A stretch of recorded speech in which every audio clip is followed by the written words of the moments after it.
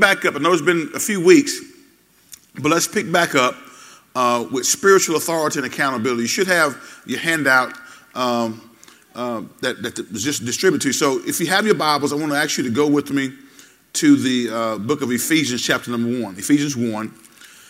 And we'll begin our reading at verse 18. Now, we've covered biblical authority and accountability. We also talked about authority and accountability in the church and how important it is. Believers are mutually responsible to one another. We know that, right?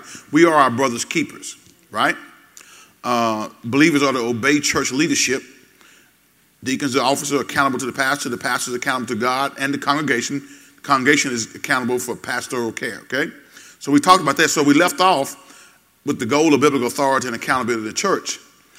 And so we'll pick back up. So if you got Ephesians chapter 1, verse number 18. Also, guys, I'm also a proud pastor. We had an awesome time sharing with Pastor Norris McGill and the Antioch Christian Church family in their marriage couples getaway.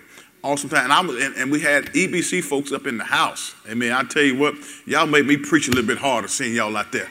I tell you what, it was an awesome weekend, awesome experience. And so I thank you for your support, those who came along with us. And I think we were blessed as a result, okay? So again, I want to mention that. All right, so let's take a look. So in the outline, we said the goal of biblical authority and accountability in the church is not just so somebody can say, I'm in charge. All right? That's not the goal. The goal of biblical authority and accountability in the church is, number one, to establish and reflect the rule of God on earth through the church. Let's read that together. It says what? To establish and reflect the rule of God where? On earth through what? The church. The church is the one institution that God chose and that God created to reflect his rule in the earth. Amen? So in Ephesians, the first chapter, we'll begin reading at verse number 18. The text says what?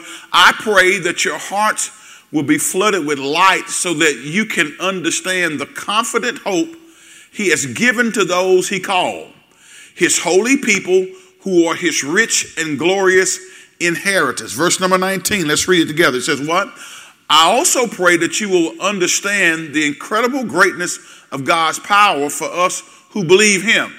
This is the same mighty power, watch this next verse, that raised Christ from the dead and seated him in the place of honor at God's right hand in the heavenly realms. Now, how many of y'all know that positionally at this point in time in the year 2018 and ever since his ascension, Jesus has been seated on the right hand of the Father. Okay? We know that's a place of honor to sit on the Master's right hand. Okay?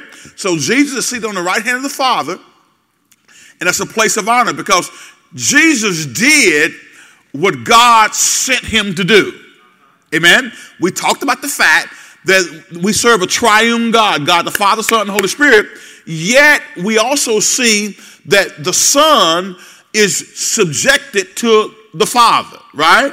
Because the Son, even when he was praying in the Garden of Gethsemane, said, Lord, if there's any other way to accomplish this, let's do it. But nevertheless, not my will, but your will be done. Can I get a witness? So Jesus understood that even though he was equal with God, he understood authority, that he did not count that as to be something to be holding on to in a selfish manner, but he gave up the privileges of that existence in heaven with God the Father and was born in a manger in Bethlehem, correct? Put on human flesh and submitted himself to the will of the Father, even though he was equal with him. Now, I don't quite understand how all that works. All I know is that Jesus did it. And the fact that he did it shows us that he's trying to give us a tangible example of what it means to submit to authority, even when that authority you're submitting to what he's asking you to do may not be something that your flesh is comfortable doing. All right? So Jesus understood in the human flesh that he didn't want to be separated from the Father, but he did it because he understood authority. He understood how to reflect God's rule in the earth, okay? So the text says, this next verse says what? Verse 21 says, now he is far above any ruler or authority or power or leader or anything else, not only in this world, but also in the world to come. Let's keep reading. It says, God has put all things under the authority of Christ, right? And has made him head over all things for the benefit of the church. So what he's saying is that everything, all things are under the authority of Christ. Y'all got that? We're talking about spiritual authority and accountability. So let's keep that in mind, because what I've discovered when we start this series, I told you that there are many Christians who don't embrace and understand spiritual authority, and who don't embrace making themselves accountable to the spiritual authority that they've connected with. All right? So as a result, people do church how they want to do church. They commit to certain things they want to commit to. They don't want to commit, they just don't commit. But if we're going to reflect the rule of God in the earth, God has to have believers who understand spiritual authority and the fact that they are accountable to each other. We are accountable to each other. And we are accountable to God to do the things the way God wants them done. Let's keep reading here. It says, and the church is his body. It is made full and complete by Christ, who fills all things everywhere with himself. Look at the next verse. Let's go. It says what? And the 23 is what? Yeah, we're stopping at 23. Stop right there. So the goal of biblical authority and accountability in the church is to, number one, to establish and reflect the rule of God through the church. Now, I just read all those passages, but here, who is speaking here? Who's writing here? The Apostle Paul. Who's he writing to? He's writing to the church at Ephesus, right? And so Paul's desire for the Ephesian Christian was that they would understand what great wealth they had in Christ. Paul knew of their faith and their love, and he rejoiced as a result of it. So, but he wanted them to know what great wealth they had in Christ. How many of y'all know, and how many of y'all believe that there are certain points in times in our life where we miss out because we don't know certain things? Let me clue you in. We miss out sometimes because we don't know certain things, or we don't have knowledge of certain things. There's stuff that's maybe available to us, but if we don't know that it's available to us, we can't take advantage of it. Is that correct? All right. So when it comes to the things of God, the things of Christ, what Paul is telling the church of Ephesus is there are certain things that you have available to you, and I want to make sure that you know about those things. Because when you know about those things, it positions you, it positions you to reap the benefits of knowing about that thing. How many of y'all would be upset if you found out right now that Brookshire's had a special promotion going where every member of EBC could go down there after Bible study tonight and get $700 worth of groceries without paying a dime? But you didn't know about it. Or let's just say everybody at Bible study tonight knew about it and went down there and took advantage of it. How many of y'all would go and shop and get your $700 worth of groceries? Huh? But what about the folks who didn't come tonight and they showed up on Sunday and discovered that all of us in here got $700 worth of groceries? You know what? How many of us in here? Let's see.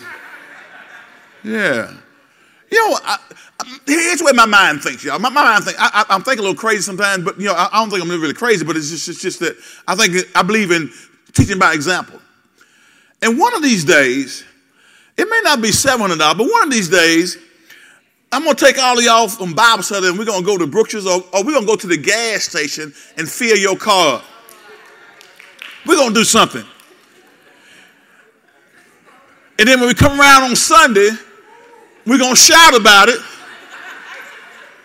And everybody that wasn't here on Wednesday, they're going to want to try to get it, but they can't get it because they didn't know about it. They didn't know about it because they weren't here to get the information. Paul is saying, and y'all look at me crazy like that, but I'm going to do that one Wednesday, okay? I'm not going to tell you which Wednesday it is. But we're going to drive down there. I'm going to call Dwayne, or we're going to go to Shell or Brooks or whatever. We're going to pull up and we're going to drive up. We're going to fill you up. So now, don't y'all come to church empty. Some of y'all like, yeah, every Wednesday I'm going to drain it, baby. I'm going to drain it. It's going to be one of those Wednesdays. I don't know when it's going to be, but yeah. Because I believe in teaching by example. Are y'all with me?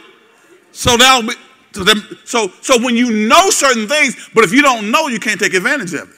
So Paul said there's some things, Church of Ephesus, I want you guys to know. Because when you know these things, it's going to help you to be able to be the church that God wants you to be. So let me give you 4 things from this first scripture reference, Ephesians 1, 18 through 23, that Paul wanted to get them to know.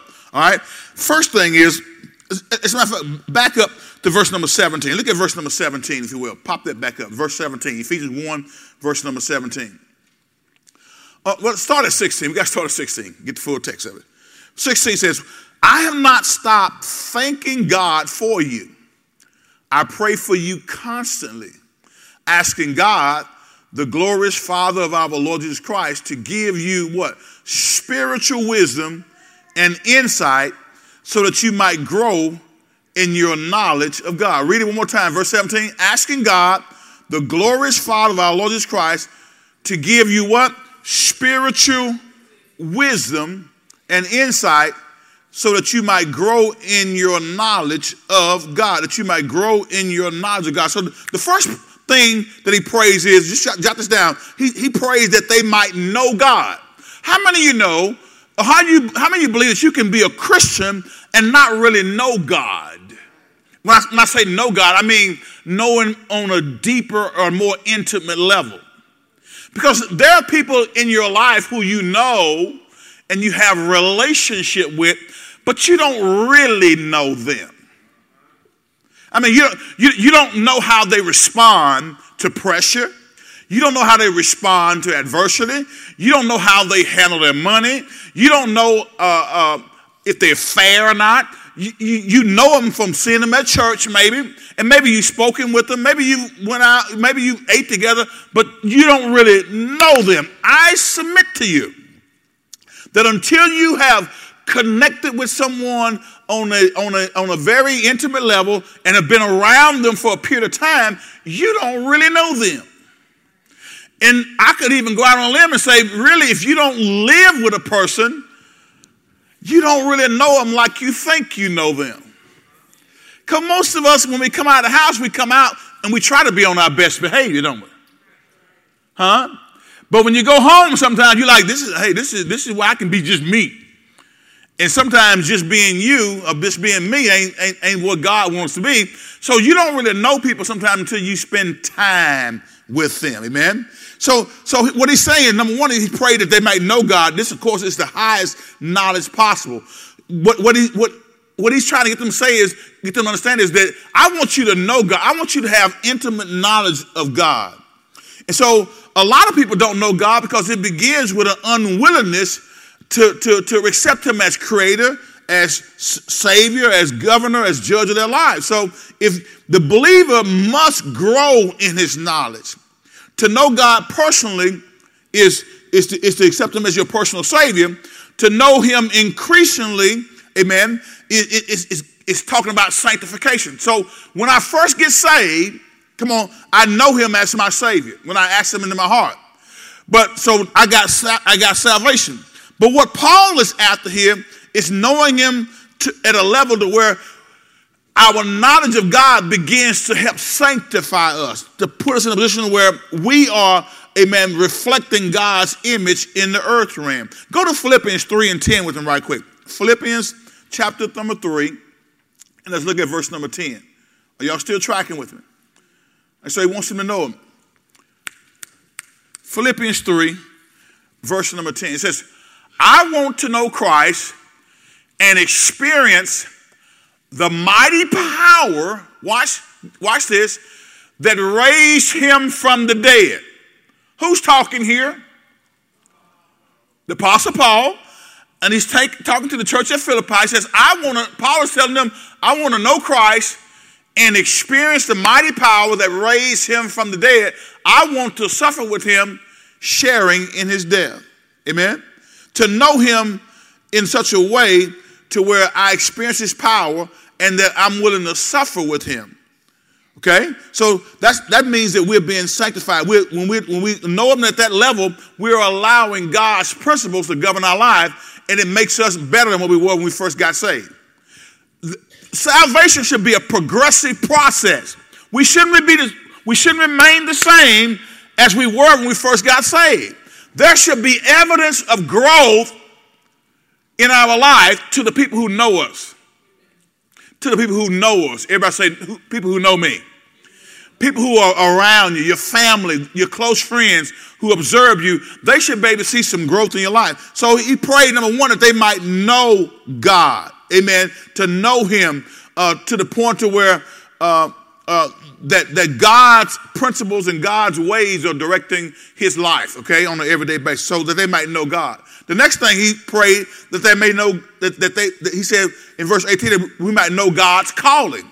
God's calling. The word called is an important word in the Christian vocabulary. The word church is a combination of two Greek words that mean called out.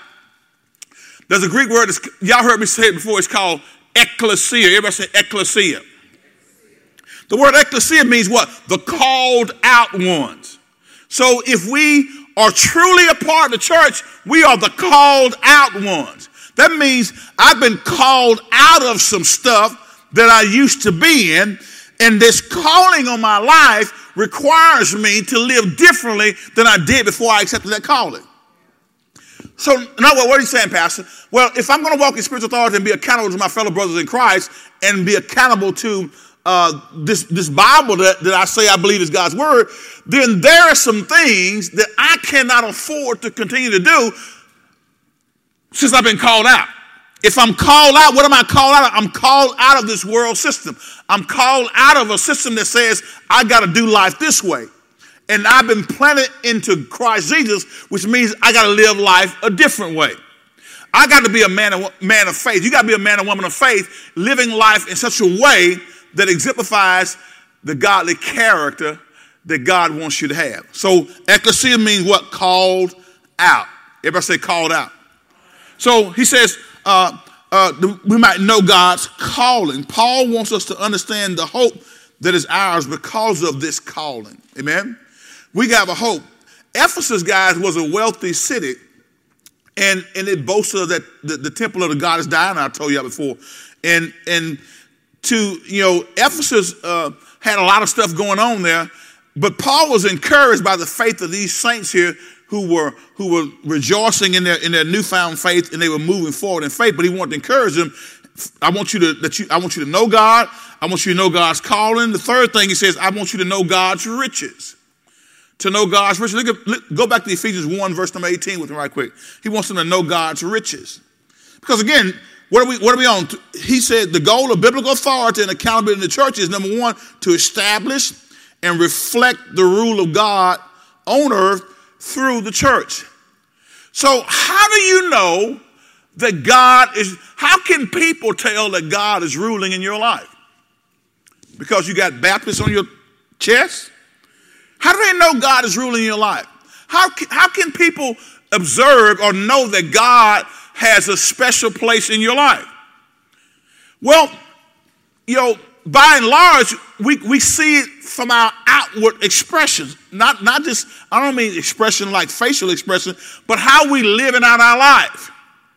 Because ultimately, when it really comes down to it, people can't see inside of your heart, but they can see your actions. There's a phrase we quote all the time, a tree is known by what? The fruit that it bears, okay? So look back here, Ephesians 1:18. I pray that your hearts will be flooded with light so that you can understand the confident hope he has given to those he called.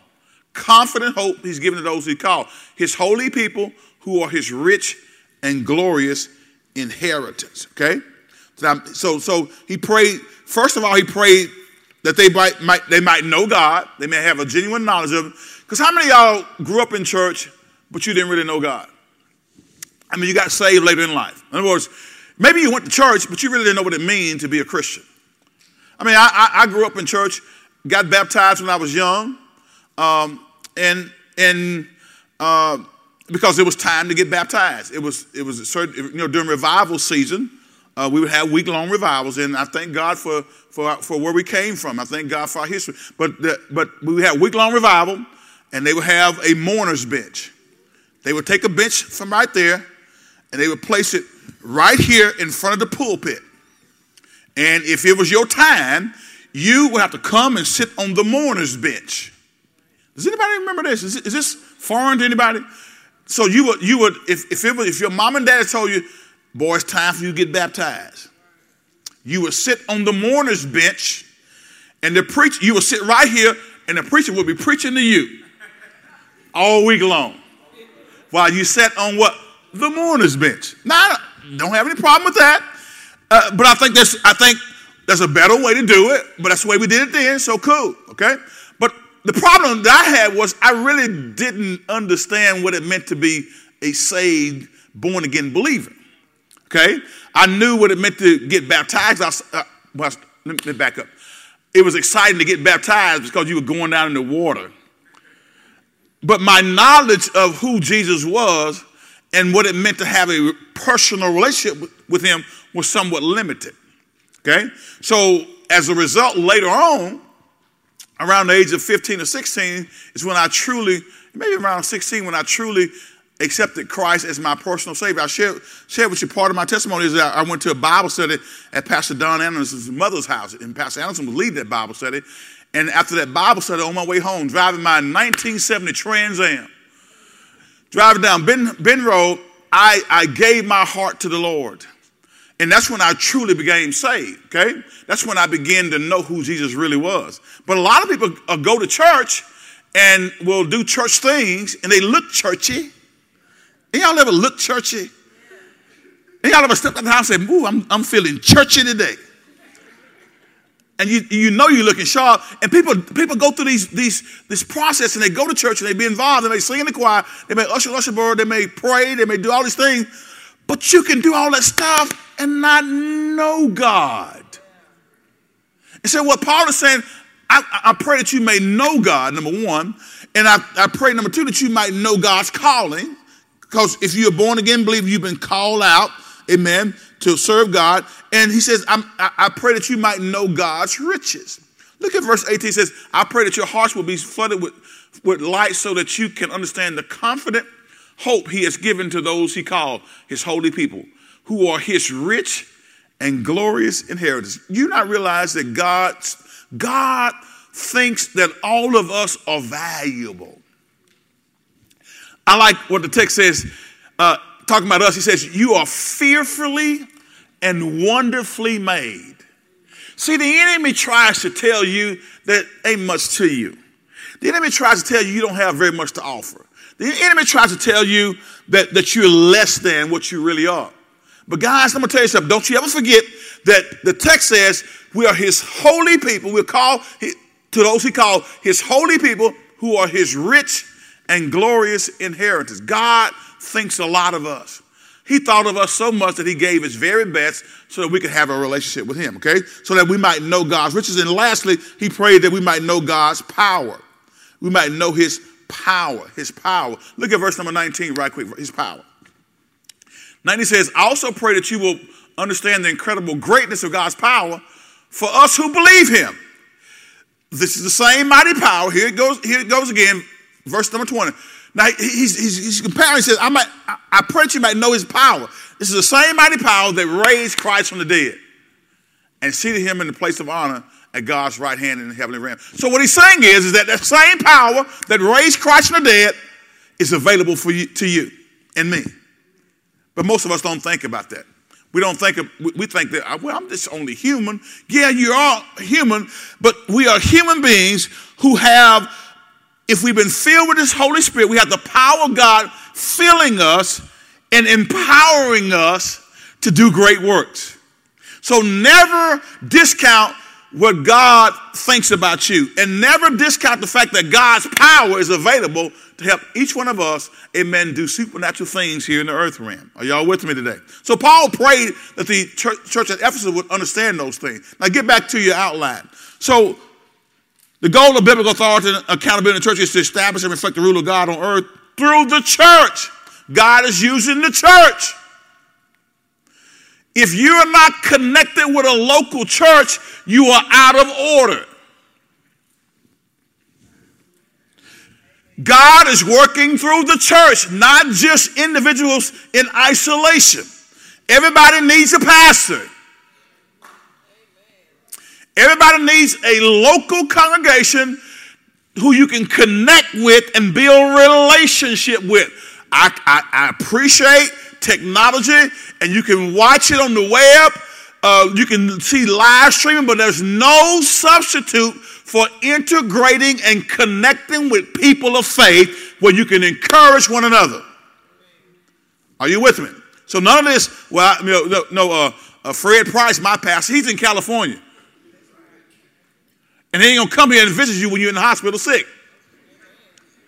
Thank God for Dr. Fred Price or whoever else you may be watching. But you need a local congregation that you can connect with. All right? Y'all with me? All right, so number two. The goal of biblical authority and accountability in the church is to assure that church order is maintained. Go to 1 Corinthians 5. Church order is maintained. Sometimes we can get out of order in the church. Sometimes we can get out of order in the church. 1 Corinthians, the 5th chapter. And let's look at verse number 6 and 7 real quickly.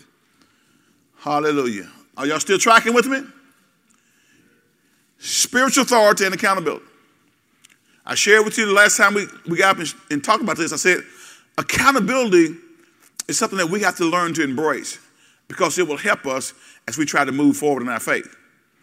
When you're accountable, when you're accountable to someone for what you eat, what you wear, and where you go, it'll help you maintain order in your life, right?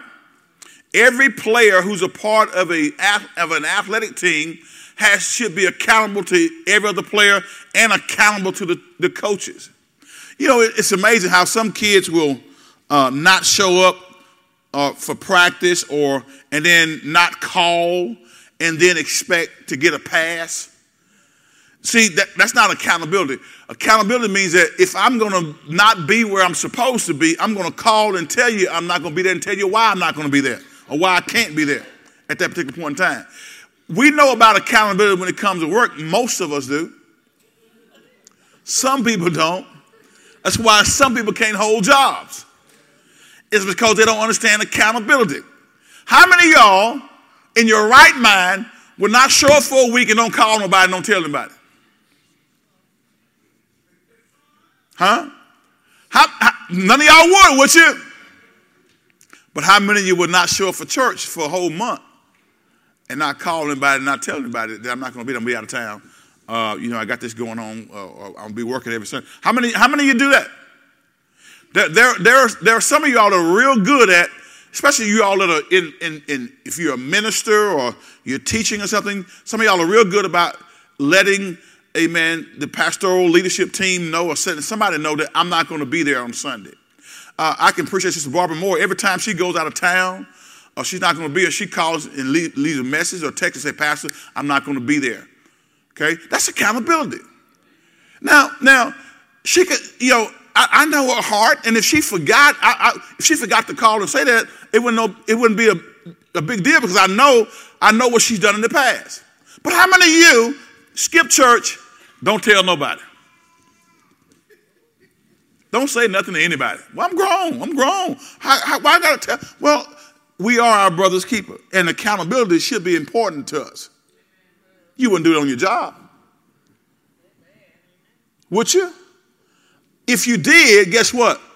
You wouldn't have one. They would quickly and in an expeditious way dismiss you from the company because you got to be accountable. If they're paying you, you got to be accountable. All right? So now what about the church when we have an awesome responsibility to grow and develop and impact our kingdom, impact the world for the kingdom of God, but yet we won't show up and we don't feel like it's even important to even let anybody know that we're not going to be around for a month or two. Okay?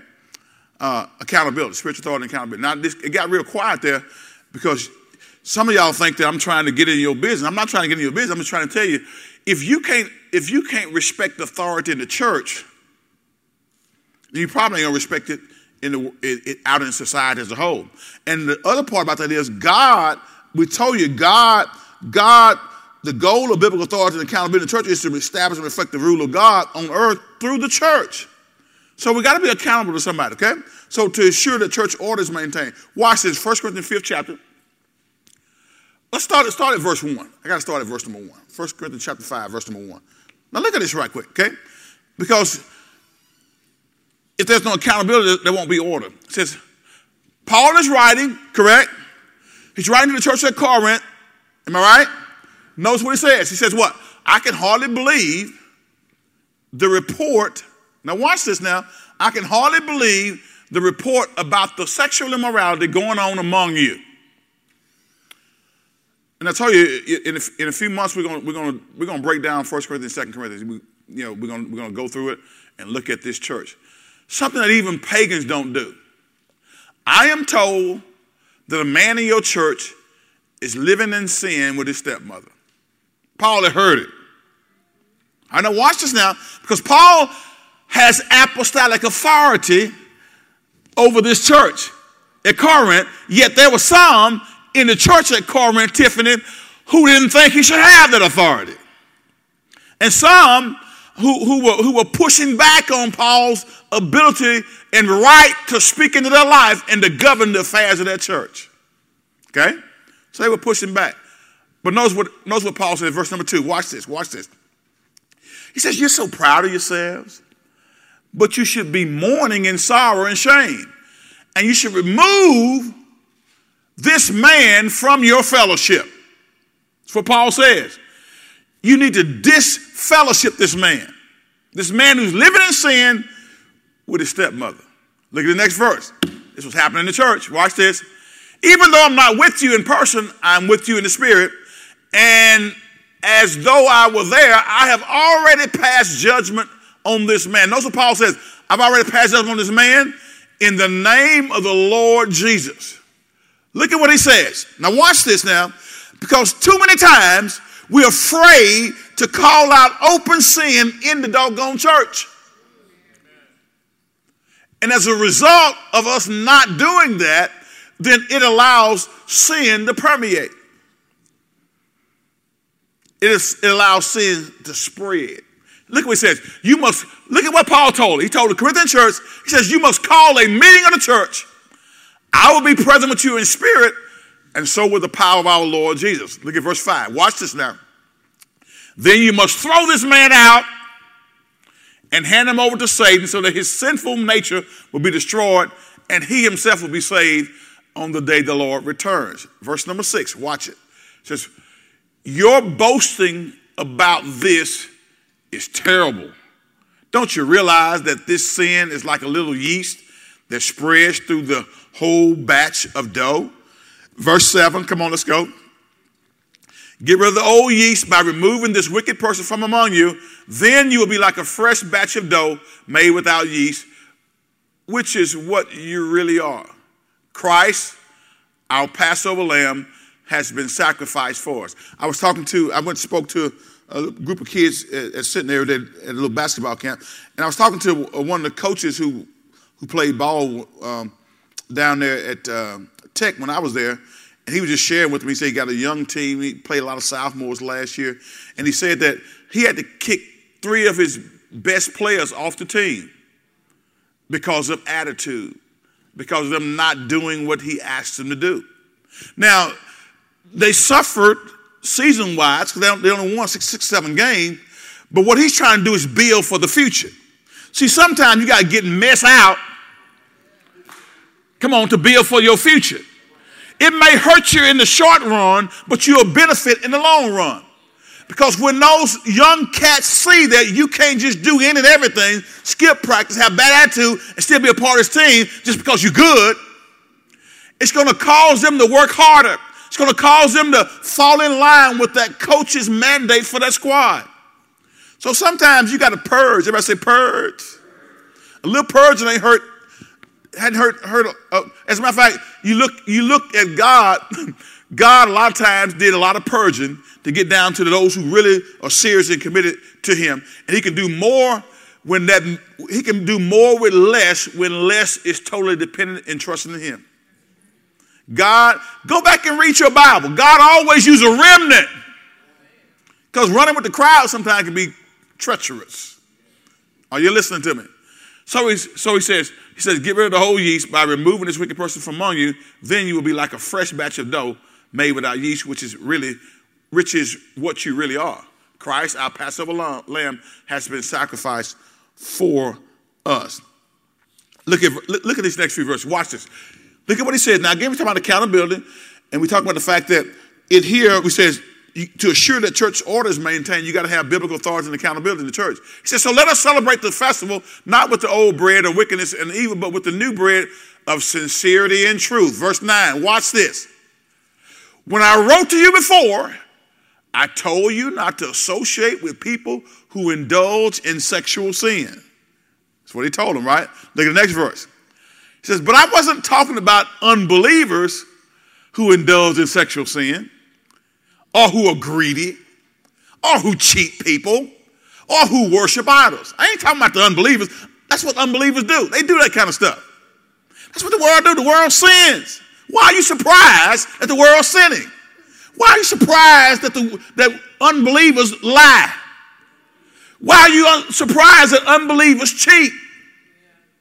But you ought to be surprised when professed Christians lie, cheat, steal, ornery, mean, unruly. That should not be acceptable behavior. He says this, watch this. Or greedy or cheat people or worship idols, you would have to leave this world to avoid people like that. Look at the next verse. He says, what?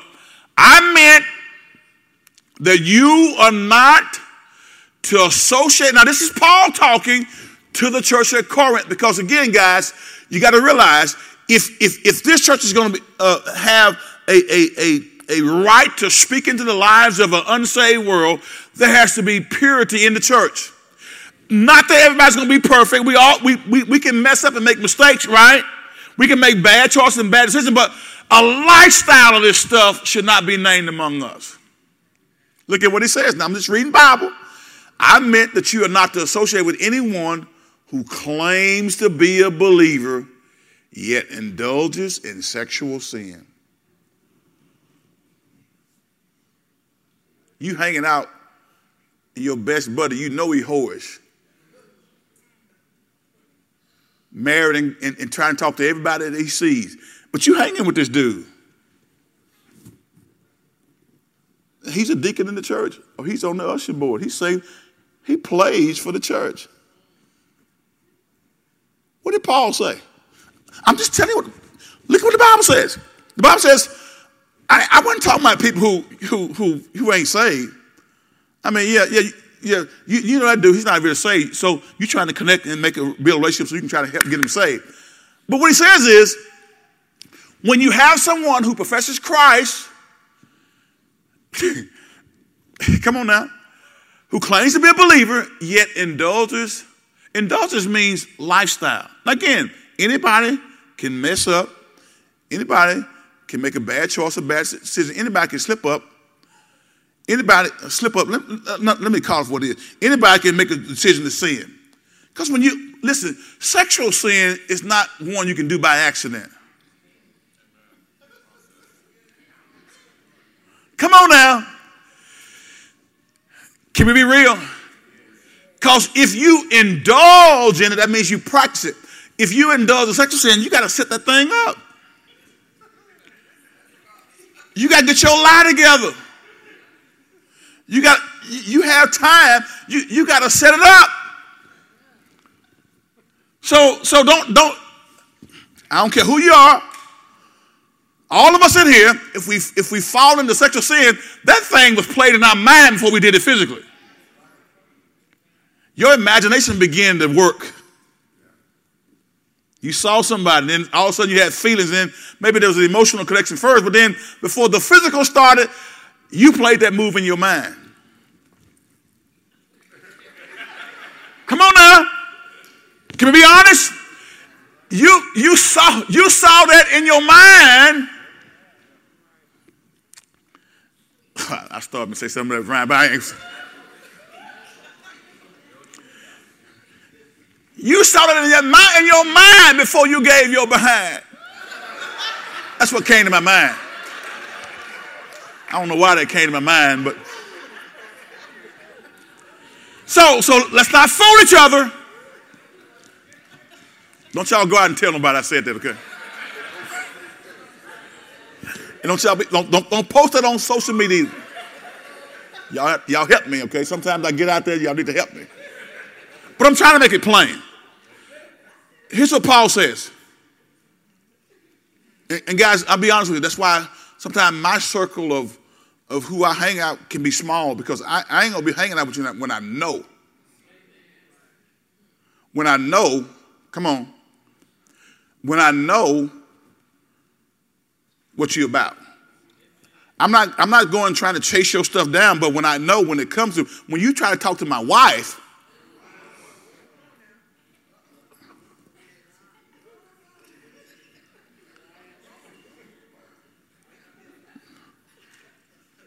and I don't know if he knew. I don't think he knew it was my wife. But see, that's why you don't never know who know who and who you try.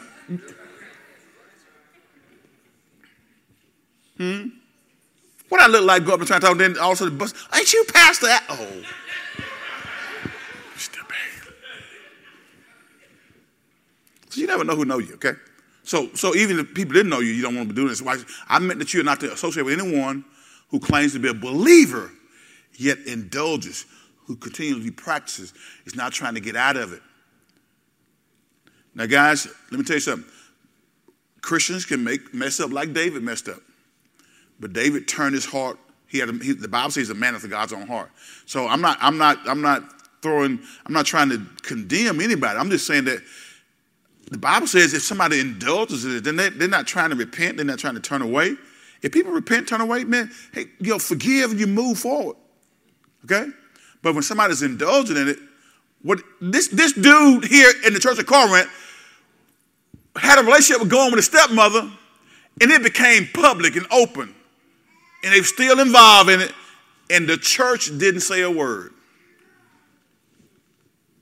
Okay? So Paul says, or is greedy, or a believer who worships idols, or a believer who is abusive, physically and verbally, or is a drunkard,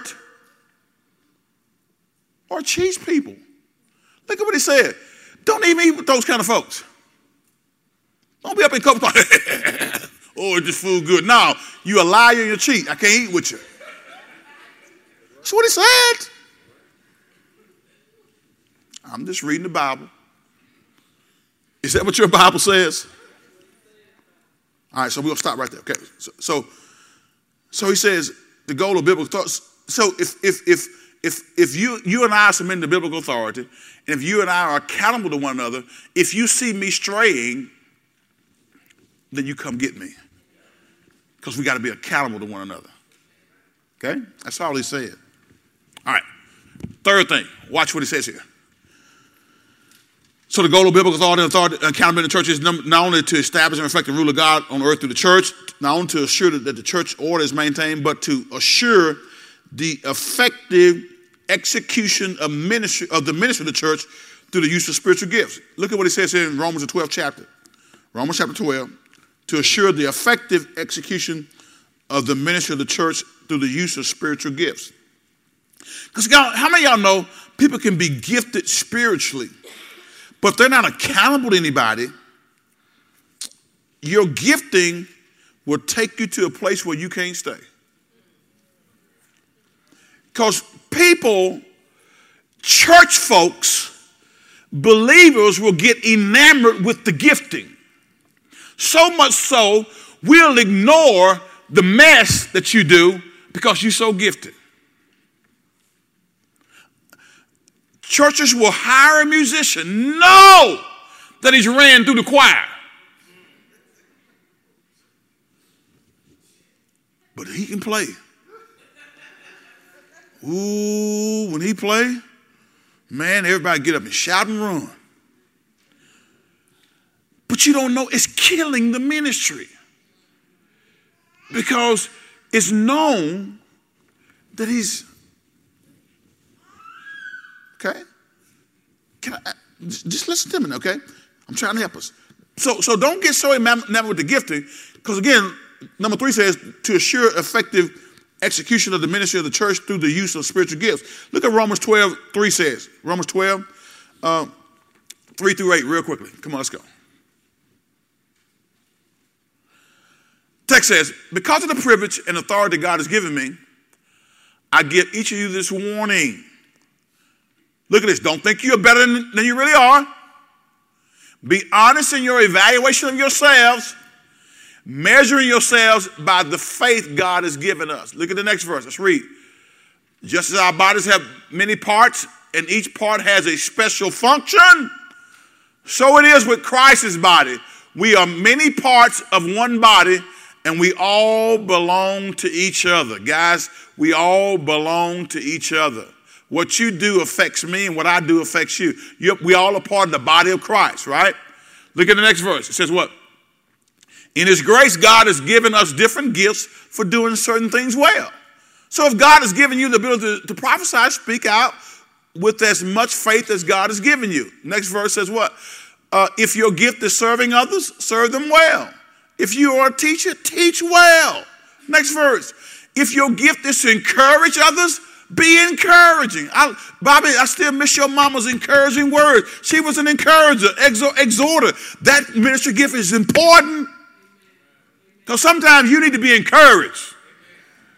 Sometimes you need somebody to just call you and say, brother, sister, I'm praying for you. I want you to know, I know you may be struggling right now, but listen, you're going to make this. God's got your back. Don't you dare give up. Exhortation, encouragement. If it is giving, do what? Give generously. If God has given you leadership ability, take the responsibility seriously. And if you have a gift for showing kindness to others, do it gladly. And he goes over, I gave you another scripture reference to Ephesians 4th chapter 11 through 16. We talk about those spiritual gifts there. But the point is, guys, we got to realize that to assure effective execution of the church, of the ministry of the church through the use of spiritual gifts. That's why we need biblical authority and accountability, because if you get off into your gifting without submitting yourself to biblical authority and being accountable, people will get up and try to, while I'm preaching, want to speak in tongues. That's out of order. Right? Because the Spirit of, Paul even said it in 1 Corinthians 14 chapter. He says, when we come together corporately, it's better to do something that people can say, something that people can understand, than to say something that they can't understand. Now, I'm not saying tongues is still for the church today, but there's an order when we gather together corporately. All right? So if you don't submit to authority, then you'll be able to talk, well, I got to say what I got to say because the Lord don't gave me a word, Pastor. I'm preaching and God gave you a word while I'm preaching. How y'all going to listen to both of us at the same time? You can't do it, right? How many of y'all men have ever tried to watch Sports Center highlights and listen to your wife at the same time? Yeah, it don't work, does it? And when they say, what did I just say? Oh. How many of y'all, you know why I know that's to be true? Because I tried that before. And it doesn't work. You got to zero. You can't listen to me preach and somebody over there prophesying or speaking in tongues while I'm preaching. You either going to focus on me or the other person, or you're going to be in betwixt the two and you're going to be confused. Y'all with me? All right. So look at number 4 on your back page. So the other reason is to promote a strong sense of family within the church. A strong sense of family within the church. That's why we need, our motto, and I think they just had it up there. Y'all saw our new logo, and we're taglining. Our motto is building faith and connecting families. That's what we're going to be about, building faith and connecting families. That's a broad category, but connecting families means it's more than just your immediate family, but we are family here in the church, okay? But we got to learn how to connect better, amen? All right, so look at it again. So to promote a strong sense of family within the church. Number 5, to promote a context for responsible discipleship to occur. to promote a context for responsible discipleship to occur. Now, I'm going to close on this one because one of the things that I think we miss is, and I said it before, most churches have to start working on this better and be more intentional in providing a discipleship model that we all can plug into and we can grow and be disciples. Jesus told us to go and make disciples. Go to 2 Timothy right quick, 2:2. 2 Timothy 2:2. And then we'll look at Titus and we're going to get you out of here. 2 Timothy 2:2 says what? Now, who's writing this? Come on. Paul is writing it. Who's he writing it to? His young son in the ministry by the name of Timothy. Okay? Timothy and Titus had a similar spiritual relationship with the Apostle Paul. Notice what he tells him. You have heard me teach things that have been confirmed by many reliable witnesses. Now he says, now teach these things, teach these truths to other trustworthy people who will be able to pass them on to others. This is discipleship in action. Paul says this, you have heard me teach things. He's talking to Timothy, a young pastor. You've heard me teach things that have been confirmed by many reliable witnesses. Now he says, now you teach these truths to other trustworthy people. So what he's saying is that everybody has not submitted themselves and made themselves available to be discipled. A disciple has to be one who's willing to learn. If I got to make you come to Sunday school, if I have to make you come to men's ministry, if I have to make you come to Bible study, you're not ready to be a disciple. You're just not. I mean, you may be a good person. You saved. If you die today, you're going to heaven, but you're not ready to be a disciple. And we need disciples in the church for such a time as this because we live in a wicked, crazy world, guys. And God needs some strong believers who are willing to be discipled. He says, you heard me teach you. So discipling means that I'm pouring into somebody who is trustworthy, who's reliable, who can teach somebody else also. Y'all got that? All right, so now teach these truths to other trustworthy people who will be able to pass them on to others. That is the discipleship model. Jesus poured into those original 12, amen. He poured into them, and then they went and spread the gospel to others, amen. So go to Titus chapter 2, verse 3 through 5, and we're going to close out on this one. Titus chapter 2, verse 3 through 5. Now again, just by way of review, the goal of biblical authority and accountability in the church is not for you to just be under somebody's thumb. It means to understand authority, to respect authority, so that we as a body of believers can team up and advance the kingdom principles in the earth realm. But we can't do that if everybody got their own little game running. We have to have spiritual authority, understand it, and then we have to be accountable to one another. Amen? All right, watch what he says here. Paul, again, talking to who? Titus here. Titus' relationship to Paul was what? Spiritual son, right? He says, similarly, teach the older women to live in a way that honors God. That's good, isn't it? They must not slander others or be what? Heavy drinkers. Now, guys, I've talked about drinking before here in this church. And I do want you to understand that our stand is that we abstain from the use of alcoholic beverages.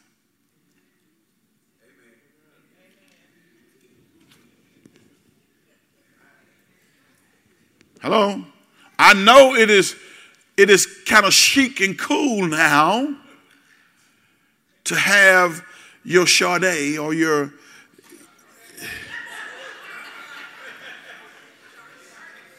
Did I say that wrong? What is it? That's your wife in this. I'm sorry, Chad. What is it called? Chardonnay. Okay. Y'all know what Jack Daniels is, right? Huh? You know what you know what Jim Beam is, don't you? You know what wild turkey is, don't you? My dad used to drink wild turkey. I remember wild turkey bottles. Dad, you're old now, and I don't think you're not still drinking wild turkey, are you? Okay, thank you. Everybody say thank God for deliverance. I tell you about the time I decided I was gonna sneak me some wild turkey, and I ain't put nothing. I went into the cabinet and I saw it, and I got it, and I turned it up. I thought I was gonna die. Ooh. I'm like, this can't be. I don't know. I don't see what people get out of this. All right, but y'all know what it is, right? You're wild turkey and all that.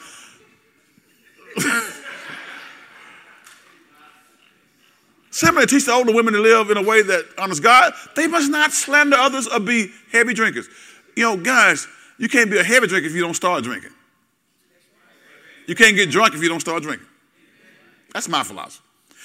What I say is there's enough good tasting stuff out there that's of a liquid nature that I don't need alcohol to give me a buzz or to get me out of my mind. I want to always be in my mind. I want to be always ready to think. I mean, this is crazy. I want to be sharp at all times. So I don't need anything swaying or directing my thinking in a way that shouldn't go. Okay? Now you saying, bro, Pastor, you saying I'm going to hell? I'm not saying you're going to hell if you drink. But I will say this, it can be a poor testimony. And you can lead somebody astray. What about that person who maybe was struggling with alcohol and they got saved and got delivered, but then they saw you, who've been a deacon for 50 years, and they respected as a spiritual leader, and they see you as thrifty.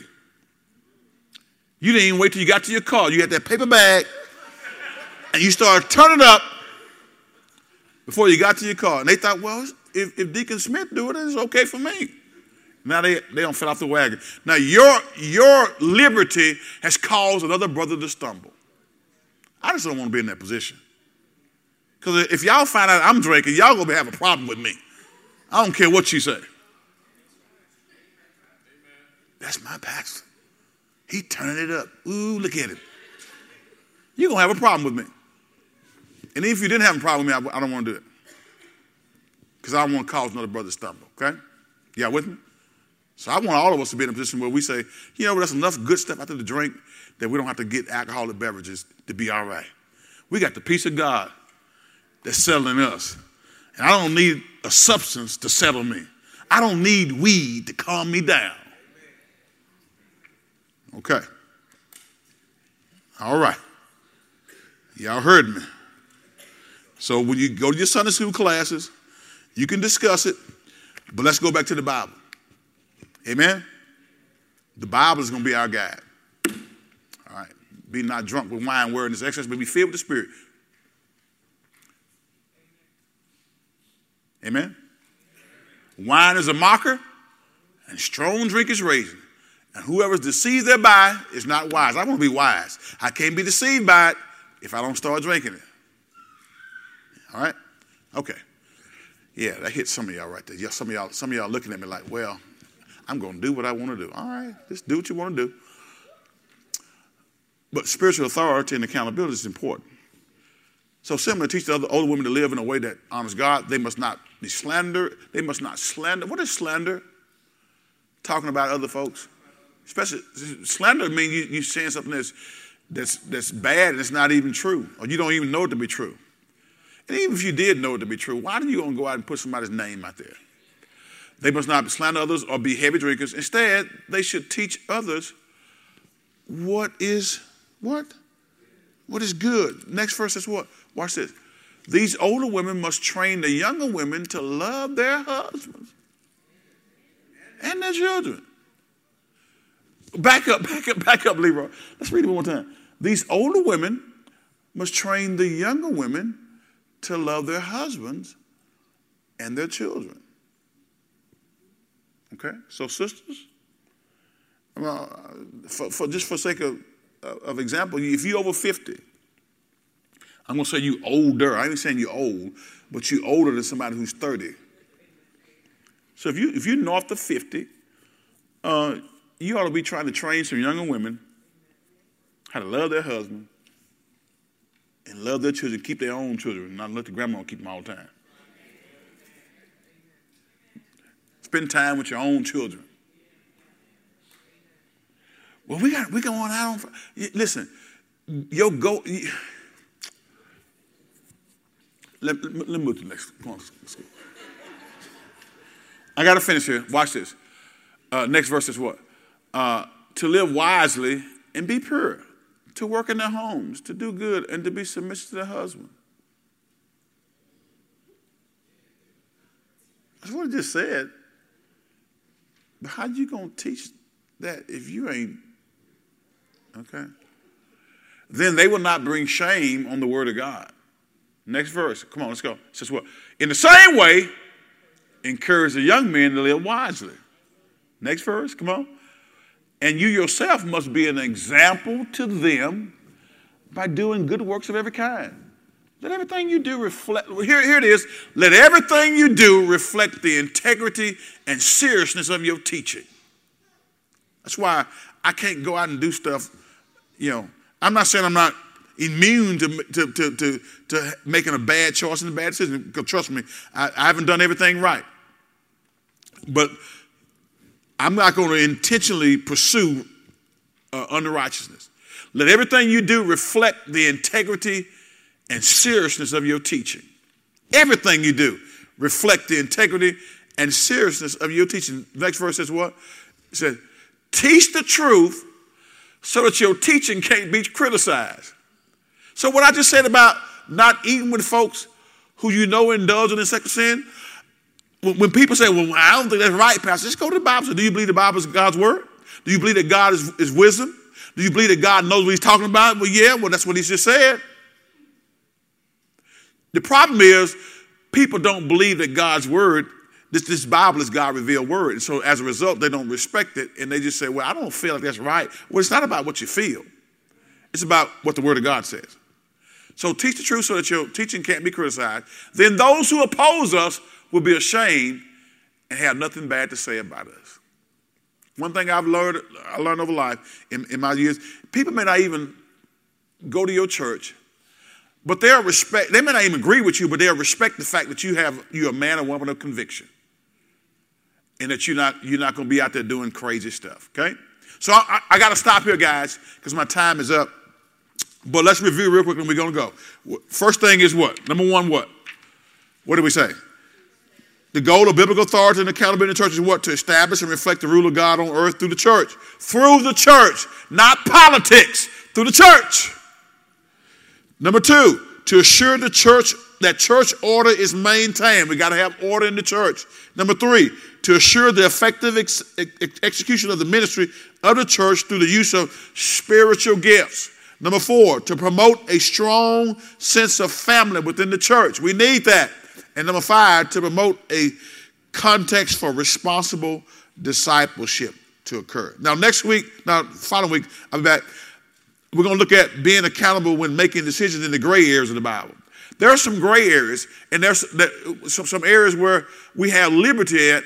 So when we have liberty on a certain area, we want to make sure that liberty doesn't cause us to inadvertently make somebody else fall. So when there's some gray areas, we're going to look at the things that we should use to govern our decisioning in those gray areas of life. Okay, every head bowed, everybody closed.